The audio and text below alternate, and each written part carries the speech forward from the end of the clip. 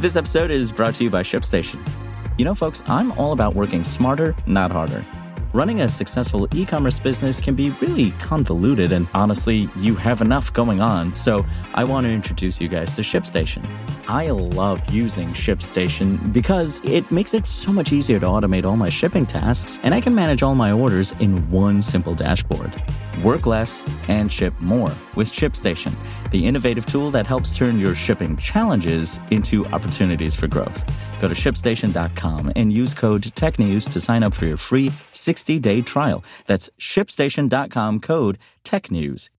There's a pay raise on the menu for New York City food delivery workers. It's Monday, June 12th, and this is your New York Daily News. Mayor Adams and Department of Consumer and Worker Protection Commissioner Vilda Vera Mayuga on Sunday announced a new minimum pay rate structure for app-based restaurant delivery workers, a first for any city in the country. The workers will eventually earn $19.96 an hour compared to the current average of $7.09 an hour. In a statement, Adams said this new minimum pay rate will guarantee workers and their families can earn a living, access greater economic stability, and help keep our city's legendary restaurant industry thriving. The rate will be $17.96 an hour when the policy begins July 12th, going up to nearly $20 in spring 2025, officials said. But unlike most food deliveries, which come right on time, the new rate structure was behind schedule. Under a bill passed by the city council, the city was supposed to have implemented the pay structure by January 1st for workers using apps such as DoorDash, Grubhub, and Uber Eats. City Comptroller Brad Lander reminded officials 3 months ago that the city had missed its deadline. Now, small business owners have argued that such a pay hike could cut into profits, while the workers point to the danger involved in deliveries.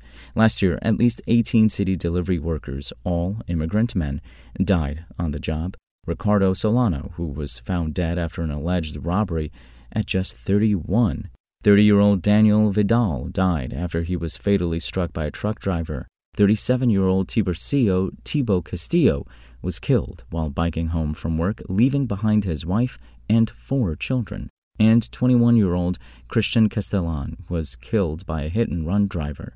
He was his mother's sole supporter. Mayuga hailed the new minimum wage as a historic win for New York City's delivery workers who have done so much for all of us through rain, snow, and throughout the pandemic.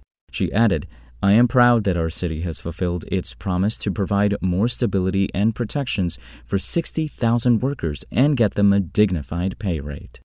For the latest updates on workers and working in New York City, visit nydailynews.com and follow us on social media at nydailynews.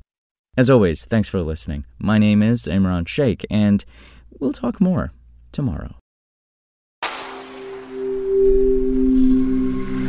Spoken Layer.